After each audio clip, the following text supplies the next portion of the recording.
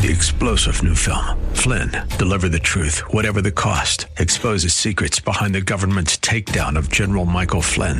Flynn knew what the intel world had been up to. He ordered the first audit of the use of contractors. This set off alarm bells. He told the truth. He was the most dangerous person for Donald Trump to hire. They had to get rid of Flynn. Flynn, Deliver the Truth, Whatever the Cost. Available now. Watch it today. Go to salemnow.com. salemnow.com. Welcome to the Andrea Kaye Show. She's blonde, 5'2", and 102 pounds of dynamite in a dress. Here she is, Andrea Kaye. You know I'm a bad girl. Do what I want, say what I like. Nobody can touch me. Trust me, I'm a bad girl. Get what I want, living the life. Nobody can touch me. You know I'm a bad girl.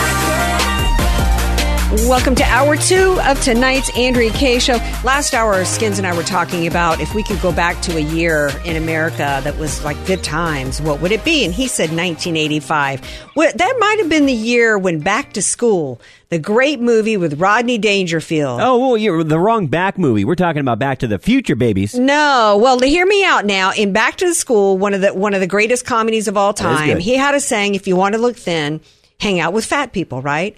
Well, you know what I say? If you want to sound smart, hang out with smart people, right? There you go. And that's why I'm glad that now nice transition. Isn't that great? I'm sounding smart already.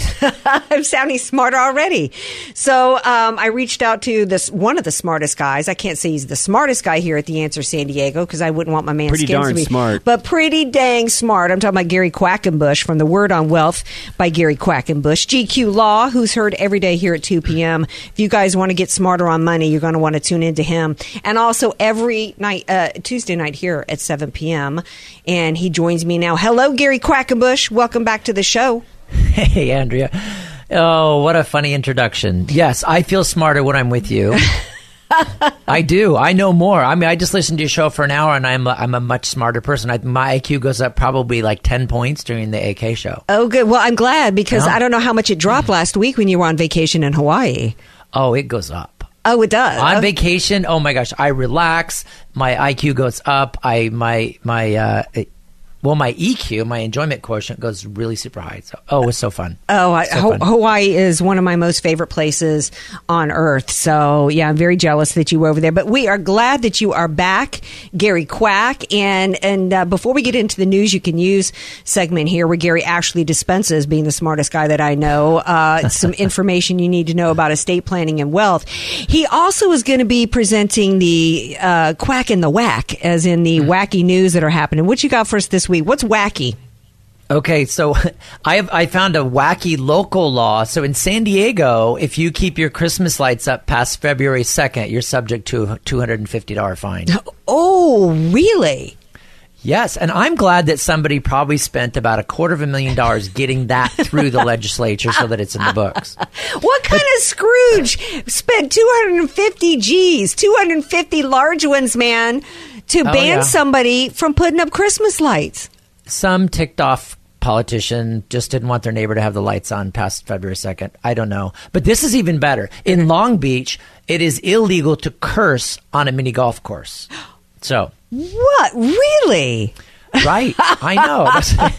Holy crap. It's like, yeah. So apparently you have to be really gentle. But on the big the regular golf courses in Long Beach, I guess it's okay to go ahead and swear. Well, why mini golf courses? I mean, why would that be? Is it because it's expected to have children around? So in that case, but aren't there other like sports or activities involving kids that you can swear? Yeah, like bowling. No, I think it's because when you curse, you become more violent, and then you're going to be like pretending like you're on a driving range, driving it down to the Christmas castle or something. That's what I think. It's an anger thing. It's an anger management. So the legislature has gone, and they're so kind that they're helping us control our anger by making it illegal to curse on a mini golf course. But the best one is the San Francisco law that I found. And I thought this was, for San Francisco, this was the stupidest ever. In San Francisco, if a person is classified as ugly, it is illegal to walk on any street in San Francisco. Is that so funny? That's the funniest only from San You Francisco. ugly, Mahana. Go back into your house. Oh my gosh. It's so Is funny. this real? Are you punking me? You're No, I'm not punking me punking right you. now. This is real. This is real. California.com. I know. It's like, what do you got in the back of your car, officer? I got ugly people. We could bring it back because they have the dog pound, and I guess that's kind of like so dumb. This Anyway, is so hilarious. Well, and it makes you wonder how Nancy Pelosi is roaming around. Who gets to decide who's ugly? Because see, to me, that's some ugly going on there. She's just ugly in her heart. She's evil. But I mean, and when I wonder too, when the last time was any of these wacky laws, somebody was held accountable. Like, and how do you enforce that? there's no way. No, so many laws are in the books that you can't enforce it. There's some old law that came up and you just can't enforce it. It's just the way it. I mean, that's the way. I mean, a lot of laws are that way. Even traffic laws are like unenforceable stuff, and then they just kind of pick and choose which ones they're going to enforce today. I mean, you see that all over the place. And then they just stay on the books because somebody did it at some point, and then they just go, well, move on. They just leave it on the books. Yeah. Item number 742 on today's agenda. We want to remove this law that says if you're ugly, you can't walk down the street. How many of you vote for that? You know, you guys are discriminating because I'm ugly and you're all pretty people. What's the hell? You know, oh my gosh. I don't know. It's just weird. Well, you know, they're so obsessed. The left is so obsessed with equity these days. I'm surprised they're not scrounging through and saying, "Look how evil, you know, America is." They once, you know, discriminated against ugly people. I don't know, but at least it gave me a giggle. I mean, I'm glad for that. It performed that service tonight. So now we got to get serious, Gary Quackenbush. Okay. GQ Law, Word on Wealth. I've been pondering, and this is the news you can use, because I want to do more than just like give my opinions to people. I want to give them content that they can actually take forth in their life and actually make their lives better. And I've been wondering, like, you know, where estate planning might play into the lives of people and decisions right now, as we are now officially, as of yesterday, into a bear market, which means that people have lost, I think the definition of that is 20% of the market has declined. Yeah. So now we're into a bear market. Fed's raising interest rates. Mortgage rates are going up. Same thing for, you know, borrowing money. Is there anything when it comes to estate planning that people can do to solve any of these current economic situations? Part of the estate planning thing is what I'm seeing most of the problems with right now, especially with the economy dropping like it is. A lot of people during the good economy, they were like, parents had passed away, they inherited money, and they're going like, wow, I'm the successor trustee. I'm holding on to this $500,000 investment account that daddy left us, and I'm just going to hold on to it because I'm going to be a hero. And we're making so much money that I'm getting credit as a successor trustee for daddy's money growing. And, you know, and then I'm going to distribute it to my, you know, my family, and they're going to be so happy. And what's happening is you get these trustees that when the economy was really good, they're being really lazy, really slow, you know, thinking, okay, I'm going to modify the house. I'm going to upgrade it. I'm going to do new carpeting, and spending tens of thousands of dollars modifying, upgrading mom and dad's home so that they can sell it for more money because they got some real estate agent that talked them into the fact they needed to spend $50,000 to get more out of it, which is all garbage. Right. So what has happened is you have this glut of successor trustees holding on to property. And I literally, in the last several weeks, I've met with people and went, you need to do it now. You need to get moving, you know, because you're holding on to, you know, $500,000 of assets and the economy's dropping. Well, I'm going to hold on to this money and wait for the economy to recover. And what I'm telling people as the successor trustee, it is illegal for you to do that. It's a breach of your fiduciary duty. You can't play the market. If you have the money and you have the ability to distribute it, you don't have the right to hang on to it until you think the market comes back. You've got to get going. So what happens is you have these beneficiaries that are now looking at it going, dude, you took 2 years to do this. You know, the first year and a half things were great, and now, you know, the economy's in a free fall. That becomes the fault of the successor trustee, and successor trustees end up paying surcharges and getting, you know, their own inheritances reduced by the amount of, you know, speculating they've been doing. So my thing with estate planning is that if you are a successor trustee, you're managing your parents' money now because they're passed away. You need to get going. You can't be hanging on to it and telling brother and sister they got to hang on for another couple of years while you're, you know, modifying the property so that it will sell for more. You can't do that. And And I'm just seeing so many people that are just screwing up their job as successor trustees, and it's going to come back to bite them. So it's a two-pronged message. One is to the successor trustees who are listening, that they've got a fiduciary duty that they might be abridging by not, doing what they need to be doing here. But also, if you are not the successor trustee, but you are a beneficiary, you need to be contacting people. How could you help in this situation? What we usually get involved with is if we're working with a beneficiary, we're usually writing letters and contacting the successor trustees and saying, hey, you are not doing your job. You need to get going. You need to get started. We need an accounting. Because the law requires that they provide accountings to say how much money is available, how much money is growing, what money is being spent on. And some successor trustees cheat their siblings by just not telling them anything ever, and then they hold off for years and years while they're doing stuff with the money. So I always get really suspicious. Successor trustees sitting around not doing their job when they should be, distributing it quickly. And I just see people got really lazy when the economy is good because people go, oh, that's okay. It's getting bigger. When I get my money, I'll have even more. But now people are getting more concerned. I go, wait a minute. What'd you do with my money? Why did you wait for the market to collapse? And of course, when we're dealing with families, Gary, it's tricky, and people, particularly, so oftentimes the successor trustee is somebody who became the successor trustee because that was the top dog in the family, particularly the siblings, and then the other ones don't really feel comfortable speaking up and going against it. I think that's one of the reasons why it's important for people to hire an attorney to represent them and advocate for them, because people just don't know how to advocate for themselves. But number one, they don't know the law. Number two, if they're the runt of the litter, like I'm the youngest, if they're like the runt, they don't know how to speak up to a sibling. How do you help people deal with that aspect of it?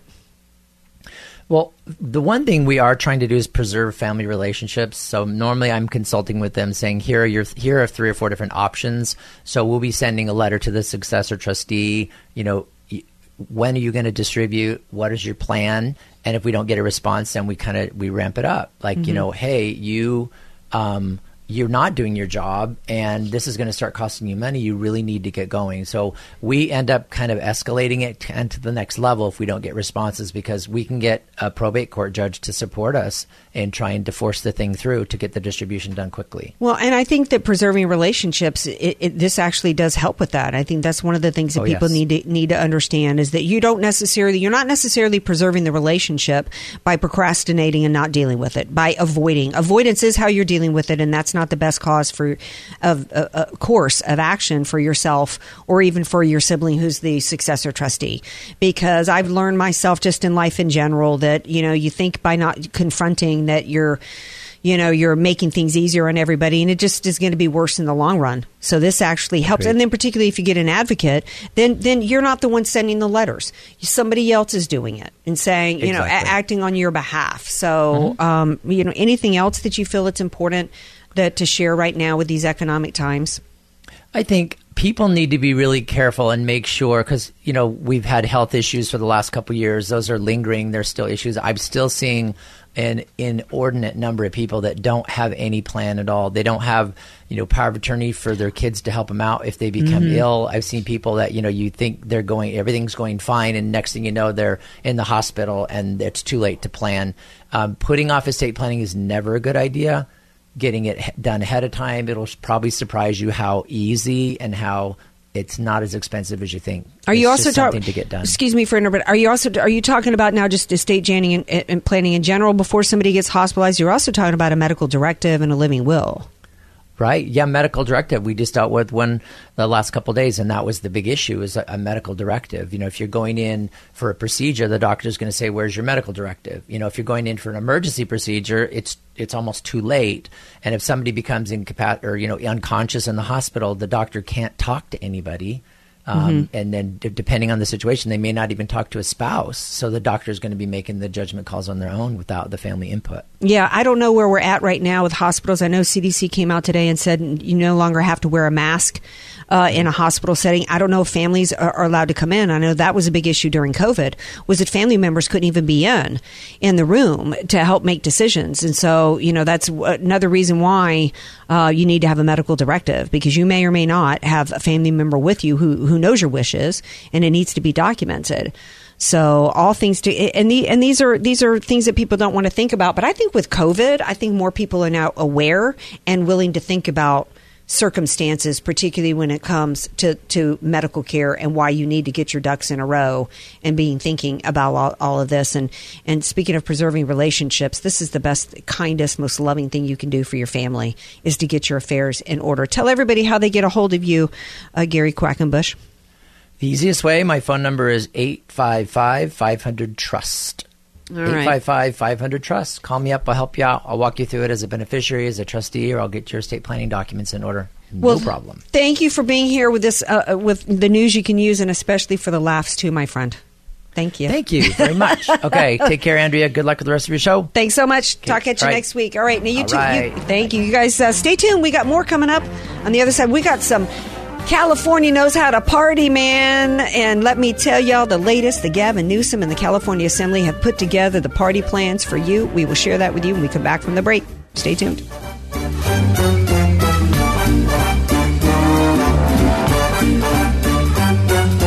Andrea Kaye, the donut queen of San Diego. It's the Andrea Kaye Show on The Answer San Diego. Welcome back to tonight's Andrea Kaye Show. Coming up in our next segment, my friend Scott McKay is going to be here with his Revivalist Manifesto. I'm excited to hear from Scott on this because, you know, we have to give you guys the veggies every night of what's happening in the country. We also try to give you action items, things you can do to improve your life. That's why we've got the News You Can Use segments with Gary Quackenbush, Dave Elhoff. But you know, it can get dreary when we have to share with you, and it's because the Democrats are in a full-on war. They're on an assault against this country, and they are. It involves the battlefront. The fronts of the battle is in many areas. One of which is, of course, overturning the rule of law or having two sets of laws against us, and the other, in particular, in addition to overturning the rule of law in this country and turning it on its head, it also is about the war against children and the war for the hearts and the minds of the children. And that brings me to the two pieces of legislation that California is put in place in the last couple of days. Last week, Gavin Newsom signed a state law into effect allowing illegal immigrants to obtain state-issued IDs. State-issue IDs. When Skins and I were talking about this earlier, you said to me, well, you know, why don't they just go ahead and make them legal citizens at this point? You get an ID. You get to go and you get a driver's license. You get an ID. And by the way, but yet they still are refusing to allow. They still say if you want an ID to vote, is that it's racist, right? But one point that you made was, why not make them citizens? And my response was, well, because illegals in this country at this point get more benefits than American citizens. If you're an illegal coming into this country, why would you want to be an American citizen? As an American citizen, I don't get what illegal aliens get. I don't get health care given to me. I don't get out-of-state tuition given to me for free if I have a kid. I don't get housing assistance. If you're an illegal alien coming across this with a baby, you get baby formula down at the migrant shelters that American citizens don't get. At this point, you get far better. And illegal aliens get tax credits. What's advantageous? They even have New York actually even passed a law that they could vote in their elections. We know that's coming. We know they're voting actually in our elections. So why wouldn't they?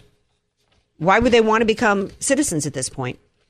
And in fact, I've been saying for a long time that most of them are not even coming here wanting to be citizens because like on Cinco de Mayo, right here in California years ago, Bob Walters reported that in Cinco de Mayo, they were saying that kids couldn't wear anything with the American flag on it on Cinco de Mayo. We had to fly the Mexican flag in some schools on Cinco de Mayo. It's long since been no longer about immigrate and assimilate. So it's not about coming here and wanting to anymore. And we've got 150 people coming from 150 countries here. So, state IDs now, right? The other thing that's even worse in some ways is if it couldn't be worse. I mean, just completely, bastardizing the rule of law here. open borders, and then, hey, come here and we'll give you everything that you want. And if you don't like the fact that you end up in Martha's Vineyard, we'll actually have, attorneys file lawsuits for you, to try to, actually give you money as though you're a victim. Last Wednesday, the California legislature gave its final approval for SB 007, which designates the state as a safe haven for children looking to receive, I'm not even going to use the words, looking to transition, to mutilate their bodies with gender blockers as well as transition surgeries. And what's included in here is if a kid makes their way here from a state that's banned it, as one parent said, this is enticing kids and teenagers to come to California. And if the parents don't support it, the parents can be arrested. And vice versa, if there's a parent coming here with a child and there's an arrest warrant for that parent from another state because it's illegal in that state, then California will not allow for that parent. They will provide safe haven. So if you've got a parent that's violating the state law, that's bringing a child here to California from a state where it's illegal, they're given refuge. The next step is for the California taxpayers to be paying for it, Skins. Same thing as the abortion. He wants California to be a safe haven for abortion tourism. Now we've got transgender tourism in the state of California. That's going to be next, is we're going to be paying for it. California knows how to party, huh, Skins? We need a revival in this country. We need a revival. One of the things that Skins and I have been talking about, well, I don't know if I want to get into that, but in terms of, how much, as a Christian, I'm just going to say it, as a Christian, sometimes I ask myself, how much, Lord Jesus, take the wheel? When are you going to come back? I mean, how much lower can we go? We are at a breaking point in this country. It's a spiritual battle in this nation. We're a spiritual battle of good versus evil. We're at a breaking point. We're at a crossroads. And we can either rally together and take this country back. And this is why they're having to use the full weight of the FBI and the DOJ, because they know that the majority of the American people don't want 13-year-old girls to have their uterus removed and have mastectomies, right? Have their breasts removed, right? They know that the American people is not on board with this insanity that's going on here, right? That's why they've got to steal the elections and then criminalize anybody who dares to speak out about it. Are we willing to fight for it? Do we love this country enough? Is there enough of us willing to fight for it? And how do we fight for it? We're going to take a break. When we come back, we're going to talk to my friend Scott McKay, who's written a book called The Revivalist Manifesto. Hear what Scott has to say about it, because he's like, we got to stop thinking that it's over for the United States of America. Who are the key players to initiate a revival in this country, and what's the manifesto for making it happen? We're going to talk about that when we come back.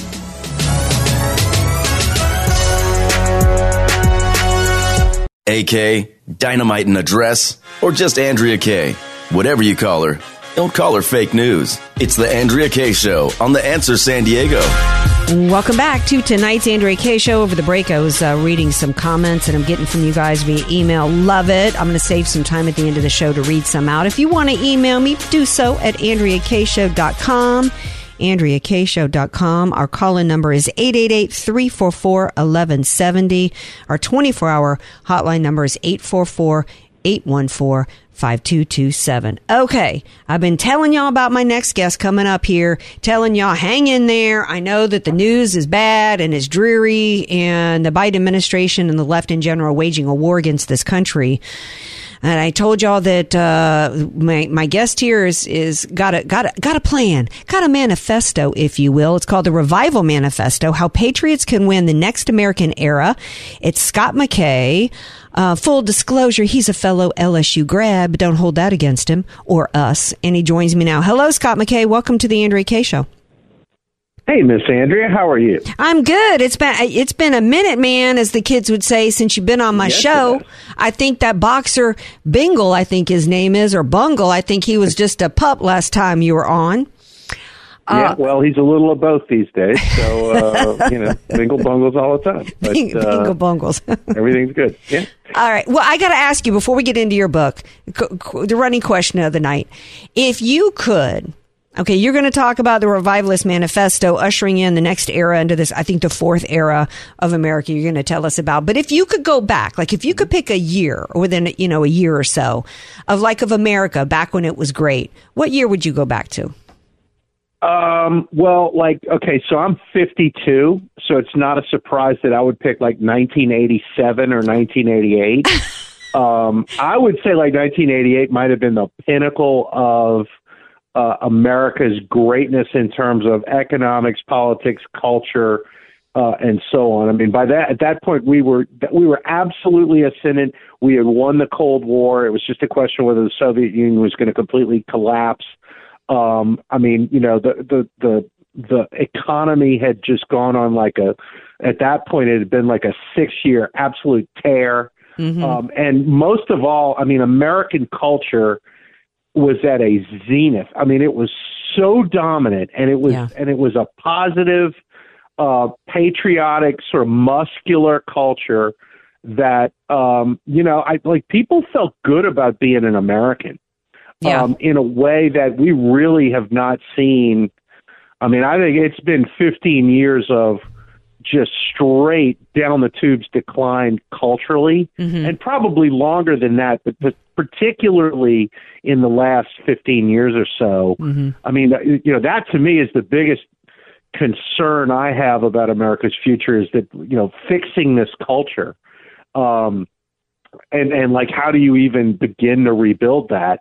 Which it probably isn't all that hard to do once you finally decide to do it and start rejecting the things that continue to damage it. Well, let's get into that a little bit, because, I mean, the 80s was when the late 80s. I'm kind of partial to the 90s, just because that was my era. I love my 90s throwback jams. That was my music. Although I did like me some Van Halen and some of the rock bands out of the 80s, but the 80s was really when, I think, if I can pinpoint when when the cultural Marxist movement really began to attack and began to get success in attacking our culture, was the 80s. I can remember when Dan Quayle talked about Murphy Brown devaluing husbands, and that was when Hollywood really started pushing and began to push their agenda on this country, when we really were pushing there. I mean, there had been, going back, I mean, you could actually say that, Mr. Free Chicken in Every Pot was the beginning, was part of the cultural Marxist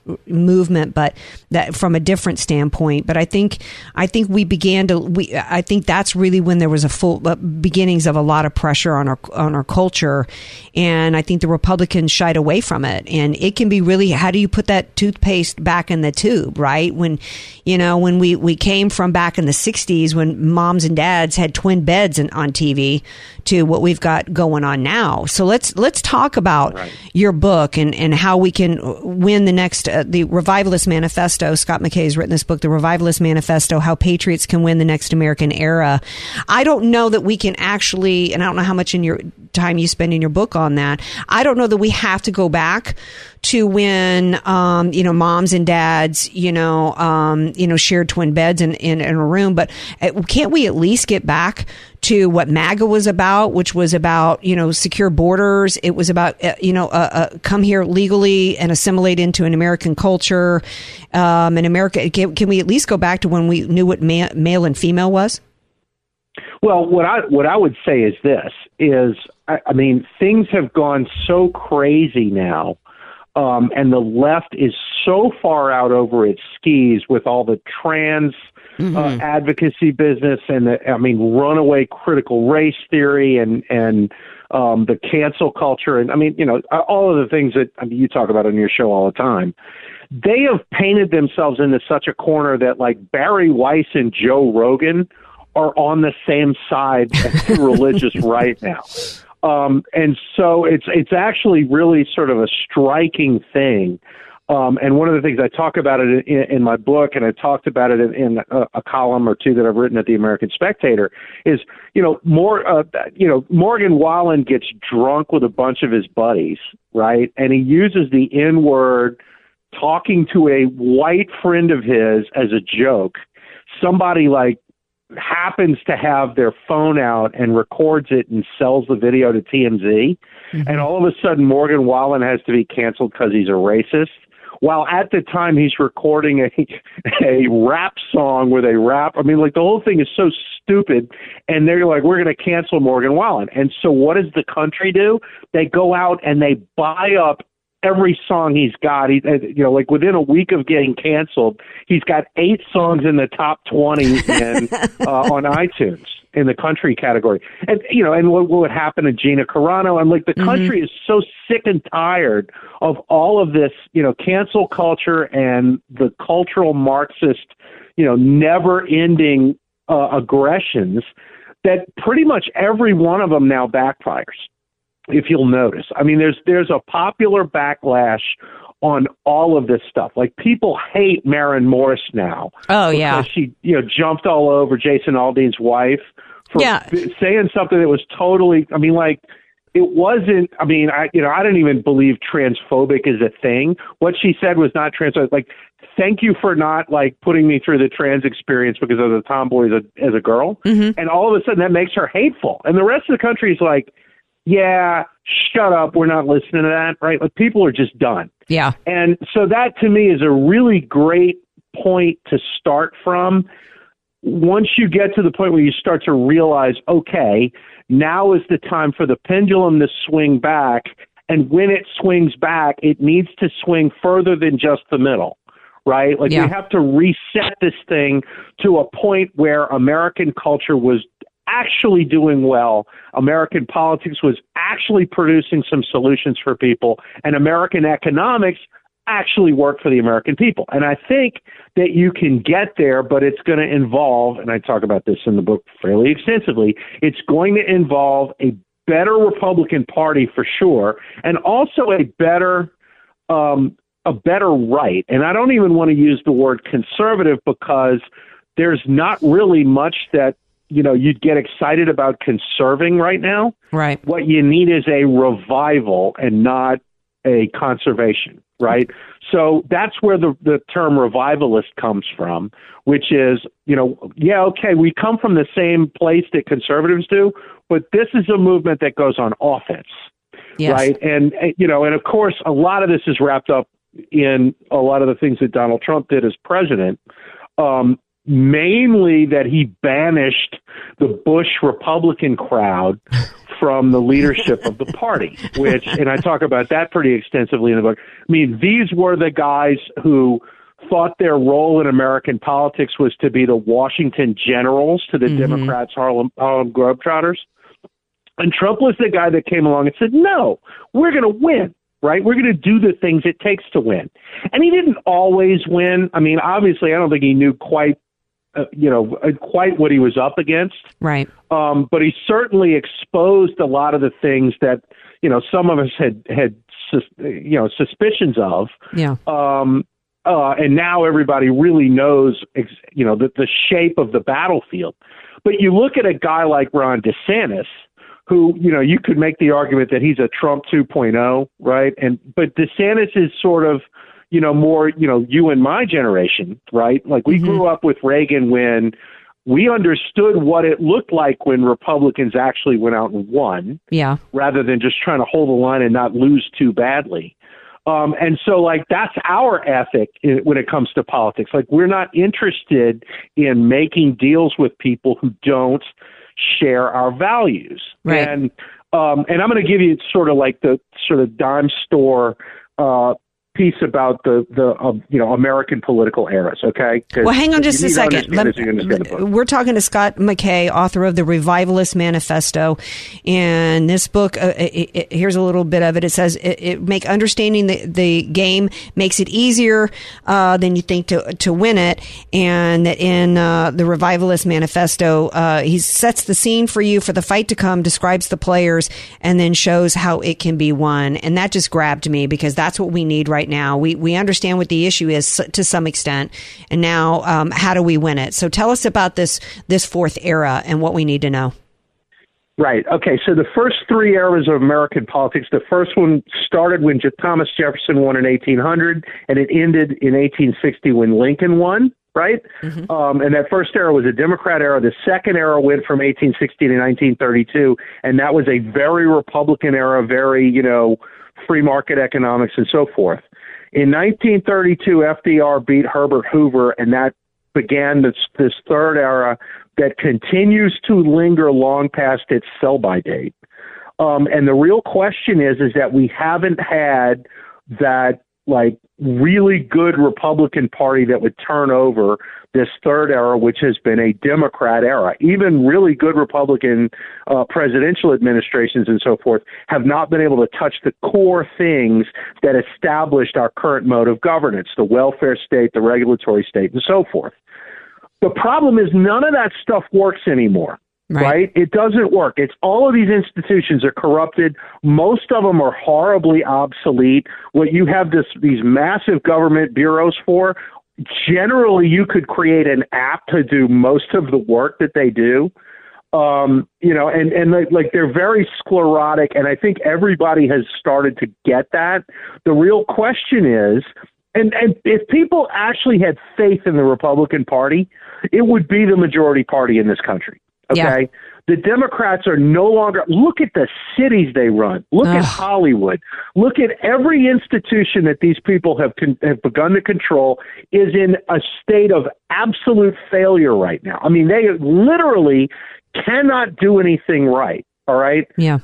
But people don't trust the Republican Party because for so long, what they're used to is George W. Bush having nothing to say when they're just bashing him every single day in the media. Yeah. Right. Or, his father who allowed himself to get taken to the cleaners by the Democrats and he broke his no new taxes pledge. I mean, that's the brand of republicanism that people are used to, and they still don't trust the party even after Trump pretty much shook all that out. Well, yeah, because Mitch McConnell is Republican leaders. Yeah, Mitch McConnell, he's on board with the, joining with the left in this electoral, reform, action. I got to take a break, Scott. Can you stick around another segment? Yeah, sure, absolutely. All right, sure. We're going to take a skinny, tiny little break. Don't you go anywhere. We're going to continue our discussion with Scott McKay of the Revivalist Manifesto. You don't want to miss another minute. Stay tuned. Andrea Kaye, telling you like it is, all while eating a donut. The Andrea Kaye Show on The Answer San Diego. Welcome back. Rolling into our final segment of tonight's Andrea Kaye Show with Scott McKay, author of the Revivalist Manifesto, How Patriots Can Win the Next American Era. So he's already told us what the next era is and how it involves a new Republican Party. Continue on with that, Scott McKay. Well, and we left off talking about Mitch McConnell, who is, I think, the quintessential remnant of Bush republicanism extant today. But let's remember, Mitch McConnell is the least popular person in Washington, right? That's not Joe Biden. It's not Kamala Harris. It's not Nancy Pelosi. It's Mitch McConnell. And the reason is the vast majority of Republicans out there can't stand McConnell. And of course, that he's not very popular on the other side either. I mean, it doesn't matter who you are. They hated Mitt Romney and now they get Trump, right? So, the fact of the matter, that Mitch McConnell is 80 years old, right? So he's at the end of his run. And the question is, okay, what comes after Mitch McConnell? I look around and all I see is Ron DeSantis's and Josh Hawley's and Eric Schmidt's and J.D. Vance's. I mean, it's an entirely different Republican Party, and it's a bunch of people who are committed to going on offense, to doing things differently than they've been done since the Great Society and the New Deal, and to fixing the problems that those bad policies of that era have created. I mean, you don't have much to lose when it's very clear that these things are just doing damage. And when the other side has absolutely no ideas but to embrace full-on, Soviet-style communism in a lot of respects, you're going to have one of two things, because the old consensus between, say, the William F. Buckley conservatives and the Daniel Patrick Moynahans of that previous era, that's gone, right? The Buckley crowd is not really ascendant within the Republican Party, and God knows the Moynahans are gone from the Democrats. So we need to. It's all AOCs and that. So it's either going to be the revivalist MAGA crowd, or it's going to be the AOC, Bernie Sanders, Rashida Tlaib gang that take over. And we're already getting a taste of them, right? Because that's kind of what the Biden administration is, and everybody hates it. Right. So, that's really going to be the battle going forward. And the question is okay, do you have enough political leadership on the right?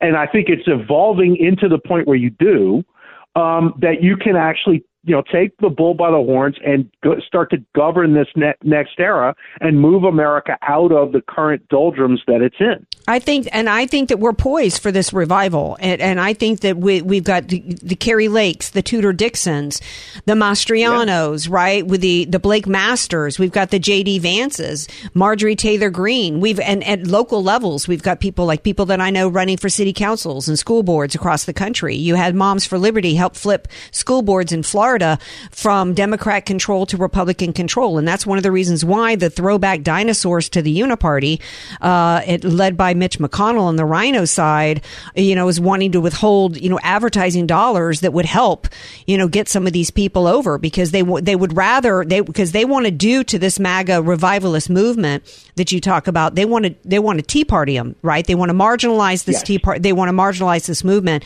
and I think that you're right that that the left, with the enabling of the Republican Party, has just gone too far. When we're talking about little kids performing in drag shows, like that video that Robbie Starbuck put out from Chattanooga showing a little girl rubbing a man's crotch up and down as he's in drag, it's like they've just gone too far. And, it is time for us. Everybody sees it. Everybody sees it. Everybody knows. We've got a minute left, and so I want you to wrap us up. Tell everybody about the book in a minute, and why they need to get it and how they can get it.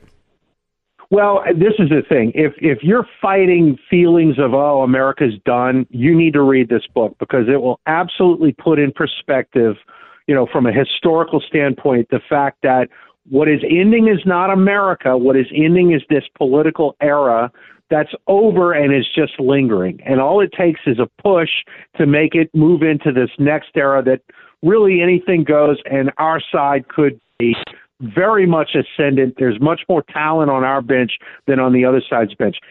Go to Amazon and search for the Revivalist Manifesto, or what's easier perhaps is go to this brand new site that we've set up that you'll love, that supports the book, at revivr.com, which is RVIVR.com.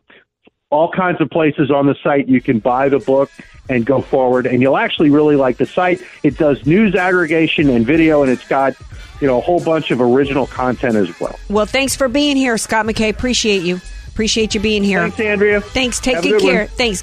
Go Tigers. And you guys, go on, have a great night, but come back here tomorrow night, 6 p.m. Pacific time. Peace out. Love you all.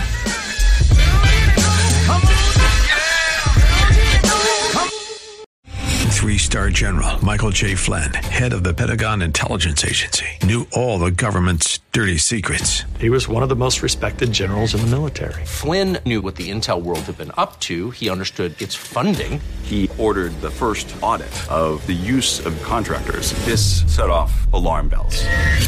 The explosive new documentary, Flynn, Deliver the Truth, Whatever the Cost, uncovers the facts behind this scandal. Flynn told the truth. He was the most dangerous person for Donald Trump to hire. I find out the worst enemy that I'm going to face in my life is right here in America. They took my assessment and they wanted me to change it. And I was like, I'm not changing it. They had to get rid of Flynn. With in-depth interviews, archival footage, and never-before-seen personal records of the man behind the headlines. I just felt like I was drowning. Flynn, Deliver the Truth, Whatever the Cost. Available now. Watch it today. Go to salemnow.com. salemnow.com.